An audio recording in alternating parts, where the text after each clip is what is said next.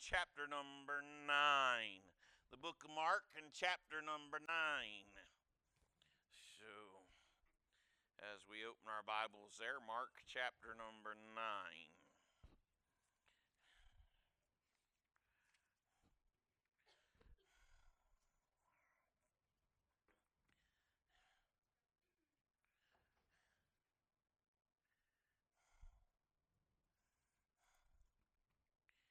Do I need to hold up, mend up there? Nope, okay. Mark chapter number 9. Does anybody ever have doubts? Doubts. I mean, I have doubts. Not only doubts, but how about doubts about our salvation? Am I really saved? Am I really saved? And we could come along. We find many times that we doubt a lot of things. We doubt a lot of things. We're encouraged in Scripture not to doubt, and yet we're human. We have all kinds of doubts. And many times we think if we doubt, we're not Christians, but if we doubt, do you realize it's a sign that we're missing in faith, or that our faith is lacking? And so I want to encourage you today, tell you that we have many examples in the Bible of those who doubted and yet defeated their doubts. They doubted, yet they defeated their doubts. You don't have to be defeated by your doubt. You can defeat doubt. You can win. That's what I'm saying. You can win over doubt. That's a good thing. In Mark chapter number 9, we have the story of a father who brings his sick boy to the Lord. The little guy's sick, and as he brings his sick boy to the Lord, he does have faith, and yet he has a faith that's mixed with doubt. He makes a statement in verse 24 that I think we can all identify. But Mark chapter number 9, beginning in verse number 23, Jesus said to him, If thou canst believe, all things are possible to him that believeth. And straightway the father of the child cried out and said with tears, Lord, I believe, help thou mine unbelief. Help my unbelief. Wow. So Jesus went on, and of course, he healed the boy. But notice the statement, Lord, I believe, but help thou my unbelief. And how the father makes the statement with tears. There's great emotion here. Emotion because of concern for his child. Concern for emotion because he did not believe in the Lord yet, and yet the problem was so difficult. It seemed like an uncrossable river. It seemed like a mountain that he wasn't going to be able to get over, and yet he said, I do believe, yet there's unbelief in my heart. I do believe. The problem is so difficult. The thing is so big. I know I can do it, but help the unbelief that's in my heart. Help me believe that I can do so. I happen to like Philippians 4:13. It's one of my favorite verses in all the Bible. I can do all things through Christ who strengthens me. I can do all things through Christ who strengthens me. Do you realize that every time that I say that I can't, I'm limiting God when I say that? Because if I do it through Jesus, then I can.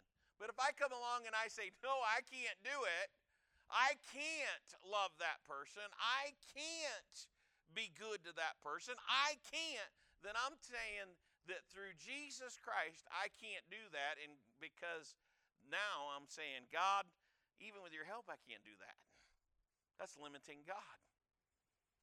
And is God a God who's to be limited? Not at all. Not at all. I mean, he's a God who can do anything at any time. He's an amazing God. And you look and you say, here he is. And so this father is looking and he says, help my unbelief. And people have doubts. You know, we doubt the future. We call it worry. We get worried. And when we doubt people, we call it suspicion. You're suspicious. You're doing something you shouldn't do. We doubt people. It's called suspicion. We doubt ourselves. We call it inferiority. Or we doubt God. We call it unbelief. We doubt television. We call it intelligence. And when we doubt it, everything and everyone, somebody will call us a cynic. People go through what we call a midlife crisis. Yeah, Brother Chase, he's going to get there one of these days. And a midlife crisis is a time of doubt. It's a time of doubt. When you doubt yourself, you doubt your dreams, you doubt your abilities, it's a real crisis. In the book of James, we're cautioned about praying with doubt. We're encouraged to pray without doubt. Matter of fact, James 1:6, the Bible says that if you ask the Lord something with doubt, that it's a lot like a wave. It's just tossed. You're like a reed that's shaking in the wind. You're out there shaking like the dandelion seeds, when it comes up and the little white things on the top. And what does everybody want to do? You pick that thing and you want to do one of two things. You want to go blow on it or shake it, right? Because it lets those seeds fly everywhere. We look at it and you go, there it is. So the Bible encourages us about doubt, and yet it's possible to be a Christian and have doubts. It's possible. So the causes, why do we doubt God sometimes? Well, why is our faith weak sometimes? Why is our faith mixed with doubt sometimes? Well, I want to give you a couple of reasons. First of all, because of the critics, everyone around us. There are people who criticize our faith. There are people who are suspicious of prayer. There are people who make fun of us if we give a testimony for Jesus Christ. There are going to be critics that cause us to doubt. There are going to be people who point their fingers. Sometimes they're very influential people. Sometimes they're successful people. Some who might laugh at our faith and that we have in Jesus Christ. So we are tempted to look at a person and say, well, they're not a Christian. Or they are a person who's skeptical. They are very affluent, very professional. So it begins to shake our faith in God. We need to realize that many times our doubt comes from critics, from folks that don't like or say ugly things about us. The Bible warns us about sitting in the seat of the scoffer or with those critics. It says if we sit in the seat of the scoffer or the critic, then it may cause us to doubt. It might even cause us to doubt.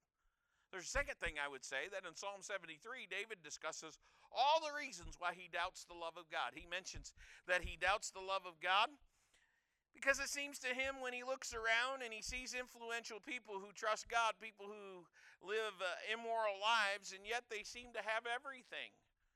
They live a filthy life. It's a dirty life. They don't honor God, but yet they seem to be prosperous, and it seems like everything's going their way. And David had to work through the process in Psalm 73. He had to look at the evidence that is eternal, not the evidence that's temporal. And their success may be just that. It may be temporal. It might be just for the moment, but not for the eternity. The Bible has said, the fool has said in his heart, there is no God. We have to keep in mind that the wisdom of the world and the wisdom of man are completely different. Completely different. Have you ever felt like when you're in Sunday school that your teacher was teaching something contrary to everything else you heard all week long? Like it was completely different than what you've heard all week long? Yeah, I've had that happen a few times. Where I've come to church and I've heard things in church and I go, wait a minute, that's so different than the news that I see on TV. That's so different from the things that I've heard, maybe from my teachers. I remember when I was in school and I heard some things from my Bible that I definitely, my teachers were talking about something that was completely different than what was in my Bible. And I had all kinds of questions, all kinds of doubts. Well, I had to be like David. I had to work it out in my heart. I had to understand it. Then sometimes our conscience causes us to doubt. What do I mean when I say this? Well, some people can't find God for the same reason a thief can't find a policeman. Some people can't find God because of the same reason a thief can't find a policeman, because they have a guilty conscience. Because if they are going to reject anything that would bring a change in their lifestyle. They're going to say, no way, no how, I'm going to reject everything is going to create change in me. I think that's funny because when you take the Word of God, what is it that the Word of God does? The Word of God changes us. As I study the Word of God changes me. As you study the Bible, you know what it does? It changes you. It helps us to become more like Jesus. And sometimes our conscience, it might cause us to doubt. Well, you go, wait a minute. Well, the Apostle Paul talks about some people who made a profession of faith. They trusted Jesus, but now they're not living for God, and now they even deny their faith. He gives us the reason they deny their faith. They deny their faith because they're not living their faith. And therefore, they've got removed the reason that causes their inward conviction. Matter of fact, I find it interesting. 1 Timothy actually talks about it in chapter 1 and verse number 19 when he said, holding faith and a good conscience, which some, having put away concerning faith, have made shipwreck. Their faith was like a shipwreck. That's a big crash. You know, what a mess. I've never been on a big ship. I've been on little boats. And I've been with a lot of team canoeing trips. And I have to be honest, I have been ornery on a few of those. And we have sunk a few canoes. They say you can't sink a canoe. But we've had a couple that have gone to the bottom of the creek or the bottom of the lake, wherever it was that we were picking on folks. And you go, now wait a minute. But I also know that when you run into stuff, it's not a lot of fun. It stops really quick, and oh man. Well, you know what? There are some people that have made a shipwreck. They've made a mess out of their life and their faith because they put away their faith and their conscience convicted them. Now, conviction, some people think that's a bad word. You know that? Some people think that's a bad word. Not a curse word. So it's not a curse word. It's not like I say conviction and everybody goes, oh, the pastor's cussing in church. No, not a bad word like that. No, some people think conviction is a bad word because when you think of conviction, a lot of people think of conviction as God saying, oh, you're doing something rotten. You're not behaving. And you're in your heart, you're going, oh, and it's like God pressing down on you really hard. And some folks have the idea that that's what conviction is. Now, there's a part of that that's somewhat true. But you know what conviction really is? Conviction is really God speaking to you. That is God speaking to you. Now, that sounds like something I want to celebrate, doesn't it? You? I want to celebrate. When God speaks to me, when I hear God speaking to me through his Bible, then all of a sudden he says, hey, Pat, don't you do those things. When he speaks in my heart and all of a sudden my heart says, you know what, I probably shouldn't pick on Miss Heather like that. I probably shouldn't pick on Miss Heather like that. Now, I have two choices. I have two choices, just like you have two choices.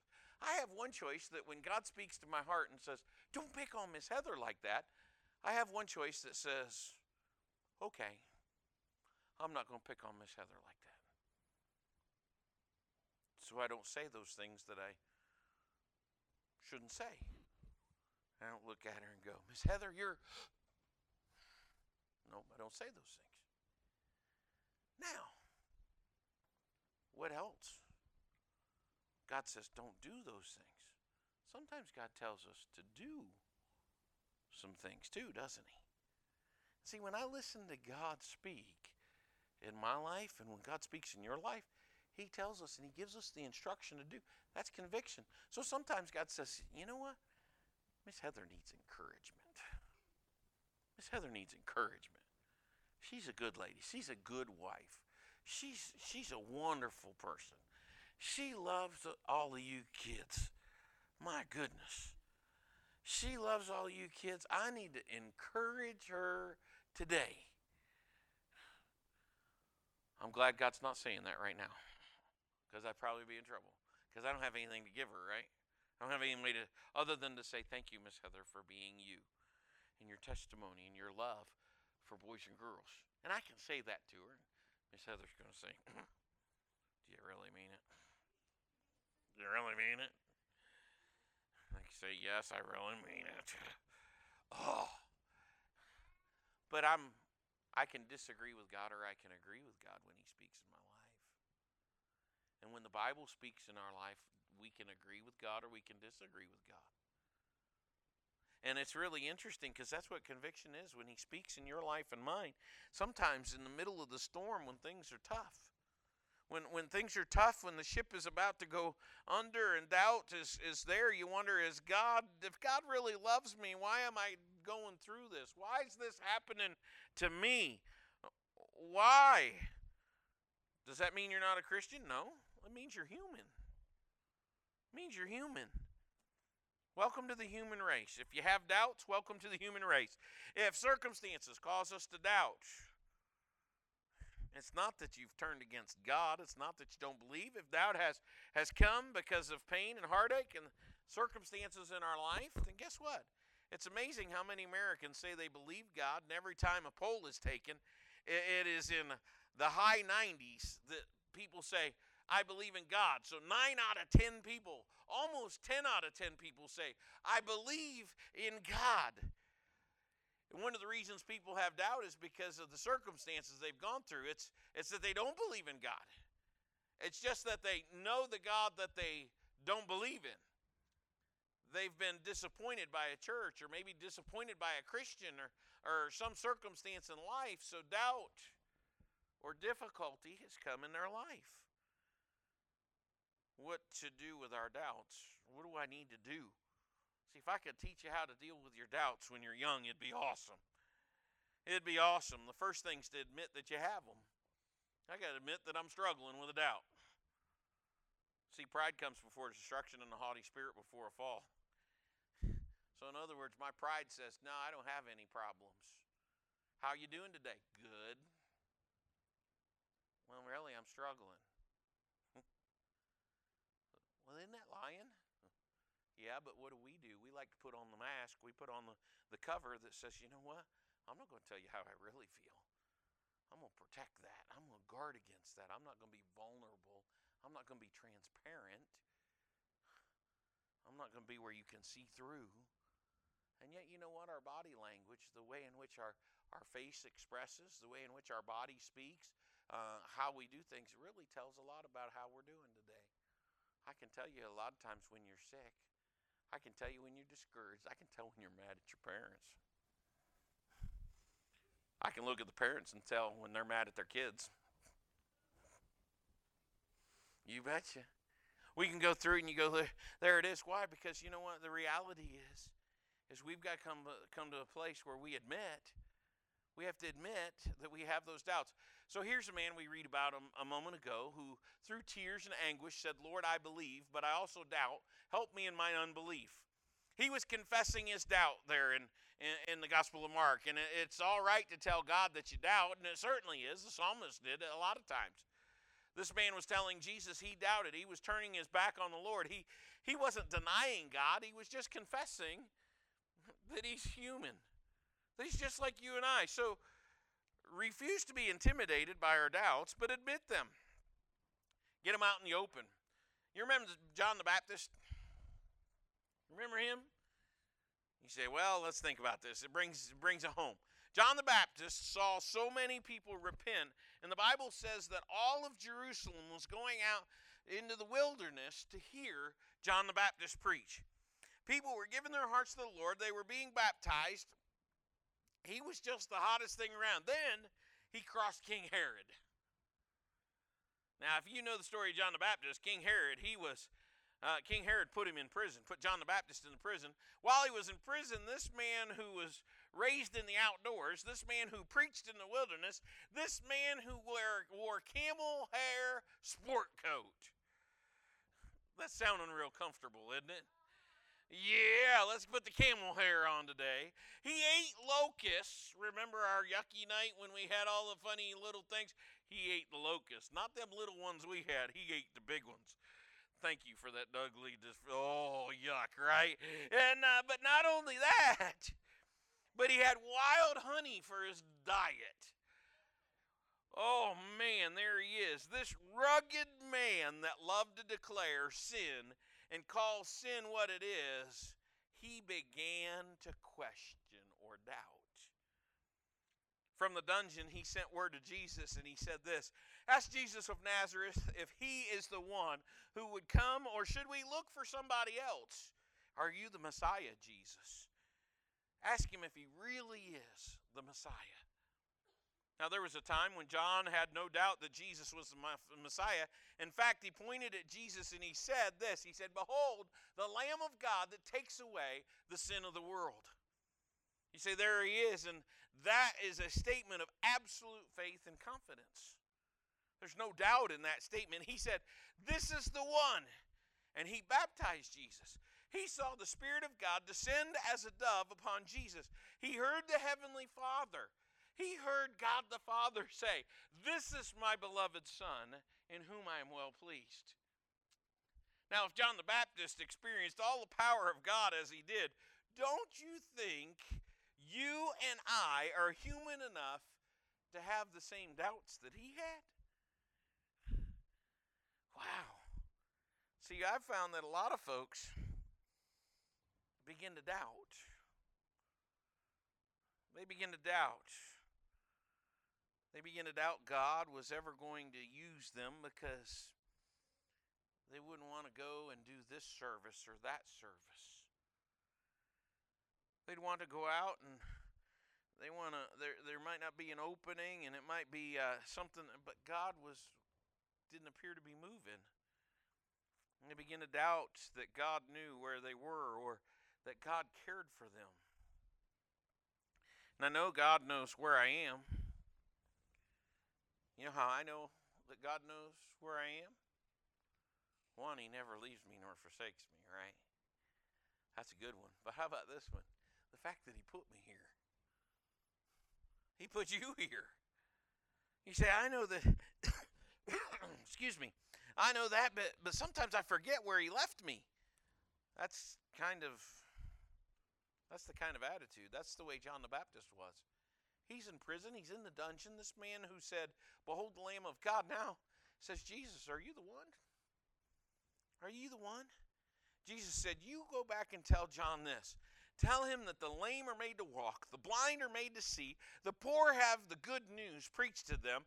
All these miracles are taking place, and blessed is he who is not disappointed in me. Then after they turned and they walked away, Jesus turned to his disciples and he said, of all the people born to women, there's never been one greater than John the Baptist. And I thank God for that. Even after John expressed doubt, Jesus affirmed him. Jesus encouraged him. Jesus will affirm and encourage your doubt and mine. Right in the midst. We don't have to deny that doubt is there. Admit our doubt and know that the Lord loves us. Thomas, one of the 12 disciples, was called. We called him Doubting Thomas, right? So often we go, there's Doubting Thomas. He confessed his doubt, and he had not confessed his doubt and brought it out in the open. He may have never settled that doubt. You realize he became a true believer because he said to the disciples, you've seen Jesus. You say he's risen from the dead. But I'm not going to be disappointed again. I'm not going to have my hopes built up and only to have my hopes shattered. Unless I see it for myself. Unless I can put my hands, my fingers in the nail prints of his hands and the scars on his side. I'm not going to believe. And when Jesus appeared to Thomas, Thomas saw Jesus for himself. He experienced Jesus himself. Jesus didn't chide him or reject him, but Thomas had his faith encouraged, affirmed, built up.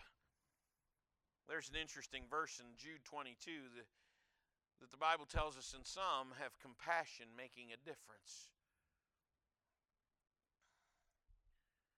Matter of fact, one version says it this way: be merciful, to those who doubt. It's talking about the coming of the Lord and the promises of God. And I believe God is merciful to his children in times of doubt. We don't have to deny doubt in order to be believers. We don't have to think that it means that we're turning our back on God, but we have to admit our doubts. Job had doubts. Abraham had doubts. When God announced to him again when he was almost 100 years old. Anybody want to live to be 100? 100. Yeah, you say that now. You say that now. Let me tell you, when you get a little bit older and everything starts hurting, you start thinking about that 100 getting a little closer. And I don't know if I want to go that far. I think it's going to hurt a lot. But here's, you begin to look and you say, here's Abraham. He's almost 100 years old. He's doubting that he's going to have a son. Sarah surely had doubts because remember, she was listening behind the tent and she heard when the Lord affirmed, when he encouraged, when he reminded him of that promise that he's going to have a child.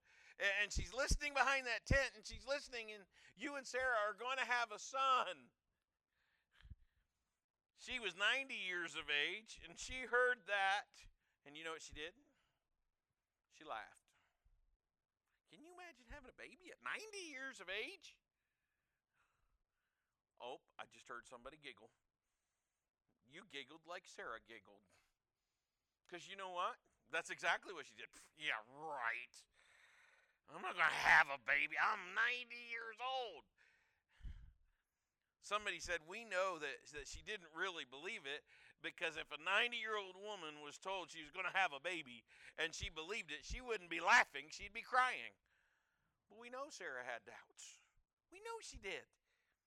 The second thing about doubt is to doubt our doubts. We believe our doubts and then we doubt our faith. See, we need to believe our beliefs and doubt our doubts. It doesn't make any sense to go on believing our doubts because you never have any peace. Proverbs 3:5. Trust in the Lord with all your heart. Trust in the Lord with all of your heart. How much? All. Thank you. All. Trust in the Lord with all of your heart. And you ready for this? Lean not on your own understanding. Lean not on my own understanding. You mean lean on what? In all thy ways acknowledge him, and he will direct thy paths. So in other words, what do you listen to the most? Who are you listening to? When I say believe your beliefs and doubt your doubts, what I'm saying is I'm asking you, do you believe more in your feelings or do you believe more in God's word? Do you believe your feelings or do you believe God's word? Well, we say that. We say, well, I believe God's word. I believe God's word because that sounds good, right? That sounds really good. If I go, well, I believe God's word, and in other words, what do we listen to most? Do we listen to God's word? You say, well, I don't feel that God loves me. I feel like God's forsaken me. I feel like God's forgotten me. I feel like God's punishing me. That sounds like somebody's having a pity party, doesn't it? I feel like God's angry with me. Those feelings are real. Those feelings are real. I'm sure that some of you have even gone through, and maybe even myself have gone through and said some of those things. And we go, God, and we're, but is that really the way God feels toward us? See, you find out when you go to God's word, the Bible will teach you just from the examples that I've given you, that even when you doubt, it doesn't mean that God stopped loving you or that God stopped, or that God's rejecting you. It doesn't mean that God's angry or that you've done anything wrong. Believe what God says as a reality, not how we feel and not circumstances. See, reality is what God says in his word because God's word never changes. Our feelings change. My goodness. Miss Heather, I built her up earlier in the message, right? I was really nice. I said nice things about her. I said nice things. You weren't paying attention? Come on, help me out here. And so I said really nice things about her. I built her up. So tonight, Miss Heather will go home and maybe Miss Heather will be really nice to me. What do you think maybe, girls? Miss Heather be nice to me? Because I said really nice things about her. But what happens tomorrow when I get up and I stomp on her toe? Yeah, her feelings for me are going to change a little bit, aren't they? Her feelings are going to change for me a whole bunch. If I, bam, stomp on her toe, you know what? Her feelings, and she might express herself toward me too, huh? And I might go, wait a minute, Miss Heather doesn't love me anymore. She's angry at me. And I get my tears just a rolling down my face. Wait a minute, what am I really doing? I'm just having a pity party because Miss Heather loves me. Miss Heather's been around me for a long time. She's not going anywhere. You know why? Because she said, till death do us part. Now, she might try to murder me, but last time I checked, she wasn't going to do that. But you know, that's an example of how our feelings can change. Oh, I don't like you. But God's word never changes. Our feelings change. Our feelings are so fickle. They change every day. They change with everything that happens nationally or internationally. Everything that happens or doesn't happen at work. Our feelings go back and forth. It doesn't change a thing. But about the way God is or the way God feels. God's constant. He's unchanging. He's consistent in his love for you and I. The third thing is you want to defeat doubts is not only admit them and doubt them, but begin with faith that you already have. Begin with the faith that you already have. Back to this man that came to Jesus with his son, who said, Lord, I believe. Help thou mine unbelief. Help mine unbelief. He had belief, but he had unbelief mixed in with his belief, and he had some belief, so he comes to Jesus and he begins with his belief. See, courage is not the absence of fear. Courage is moving against our fear. Courage is believing in the middle of your fear. It's like faith is not the absence of doubt. Faith is believing in spite of our doubts. Faith is moving ahead in spite of our doubts. So, this man had a great miracle in the life of his son because he used the faith that he had, even though it may have been frail kind of faith. Well, when Jesus talked about faith as a grain of mustard seed again, he was saying that the smallest amount of faith is greater than the greatest amount of doubt. He's saying it's not that you need great amount of faith, but it's in the object in which you place your faith and your trust. Are you willing to trust Jesus with all? Are you willing to trust in the Lord with all of your heart? Not leaning on my understanding or your understanding, but in all our ways saying, Lord Jesus, I'm going to acknowledge, I'm going to listen to you and let him direct our path. See, if you drive a car, you have faith. If you rode in the car tonight with Miss Heather, you had faith. A lot of it. Because you trust that when she takes one foot off of the gas pedal and puts it on the brake pedal, that car is going to stop. You have faith that it's just going to happen. That's just going to happen. That's going to work. Just that way. You have faith that the car is going to stop. You come to the intersection, you have faith that the other cars are going to stop. You have to believe that everybody's going to stop as you pass through. You sat in a chair today. You're sitting in the pew right now. You have faith that it's going to hold you up. Everybody has faith. We don't realize almost every moment of every day that we live, we have to exercise faith. Faith is a mountain-moving faith. Faith that's placed in a big God is a mountain-moving faith.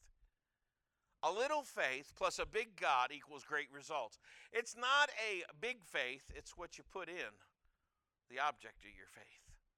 Hebrews chapter 12, verse number 1 teaches us that faith is the byproduct of keeping our eyes on Jesus.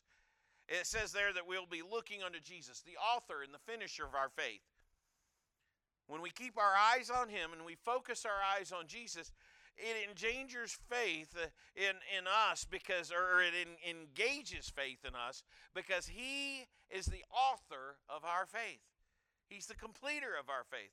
So faith comes as a byproduct of looking to Jesus, following His direction. When we invite people to come to Jesus, one of the things we tell them correctly is that they don't have to figure everything out in life before they come to Jesus. No. What do you tell somebody if you're witnessing them and they say, well, now I've got to understand more of the Bible? You don't have to understand more of the Bible. Just trust Him. Trust Jesus. See, some of you have been coming to church for a long time. Jocelyn, how old are you? You've been coming to church 7 years. You've been going to church for 7 years. You turned 8 today, and I happen to know, Aurelia, you've been going to church. Your dad's shaking his head no. Are you fibbing to us? Oh, man, I was going to say you had me on that one. So you've been going to our church for 7 years. It hadn't made it to 8 yet. All right. Got to wait. Before you get to 8, you got to finish 7 before you can get to 8. But I know that you, as we go through, you go, wait a second, I've been going to church. You've been going to church for a long time. So here's what I'm going to test. Abby, you've been coming to our church for a long time. So here we go. I want to make sure. I'm so glad that I don't have to understand all of this. I'm so glad RJ doesn't have to understand all of this. He's right there. I'm so glad RJ doesn't have to understand all this. Because if I toss these words out, we're in all kinds of trouble. So here they come. You ready? You ready? I'm pretty sure Amanda's got them all figured out, but we'll go ahead. We'll make sure. Just because in order to be saved, Amanda has to figure out systematic theology, eschatology, epistemology, and sociology, and all of those things I really can't even say. My goodness. What are those, right? Aren't you so glad that God says, oh, you don't have to know all of those things just to get saved? Those are weird words, aren't they? But you know what? All of those words deal with things that are in your Bible. For real. But you know what? We don't use those words most of the time. We don't use those. And I'm thankful because I think the devil created those words just to confuse people. But you know what? The devil just gives people an excuse, and they need to come to Jesus just as they are when we place our faith in Him. We don't have to clean up before we come. So it's hard to explain to somebody who's not a Christian how they can come to Christ just like they are, just believing the essentials, just believing the simple things. He died for them. He rose for the dead. And if they're willing to repent of their sins and confess Him as Lord and Savior, that He'll save them. He'll come into their life and He'll live with them forever. So the devil keeps a lot of people from being saved by telling them, you don't know enough, or you don't behave like you ought to behave. The truth is, most of us today, we've studied a long time, or we've been in church a long time. We've read the Bible, and there's so much we don't know, we don't understand, because God is infinite and His Word's infinite. You realize you never run out of things to teach when it comes to the Word of God. Because it's so full and so rich and unfathomable. It's the same way with our faith. Even as believers, there are times when our faith in the promises of God for answered prayer, or for the promise of God for strength, or the promise of God just to commit our situation to Him, we've doubted that, or we've questioned it. We said, God, can you really? But we've got to start to put our faith. We need to put our faith in God. We need to put our trust in Jesus. We've got to look to God, and if we put our eyes on Jesus, He's the author and the finisher of our faith. A little faith plus a big God equals great results. We've got to come to Him and say, Lord, I have some doubt. Help me with this doubt. I admit it. I confess it. But Lord, I'm going to look at your Word. I don't feel loved. I don't feel like you're moving. I don't feel like you're working. I can't see it, but your word says you are. Lord, I'm going to believe your word more than I'm going to believe my doubts. We begin with the faith that we have. The Bible says God reveals himself to us from faith to faith. In other words, we begin at this level of faith and we move up the mountain. Up the mountain in faith as we continue to look to the Lord Jesus and keep our eyes upon him, we can defeat our doubts. We don't have to be defeated by our doubts. So just like the man in Mark 9, help me in my unbelief, Lord. Help me in those times when I question. Help me get a handle on this in my mind and my heart. Because my emotions, they'll lie to me. They'll lie to me all the time. But Lord Jesus, you never lie. And your word never lies. For you are faithful. And he is true. Let's pray together. Lord, I thank you for who you are. And Lord, I thank you that we can have a faith. A faith not only that moves mountains, but a faith that is greater than all our troubles. And Lord Jesus, I ask that you'd help us. Lord, that when the doubts come, when our fears are there, Lord, that we will trust you.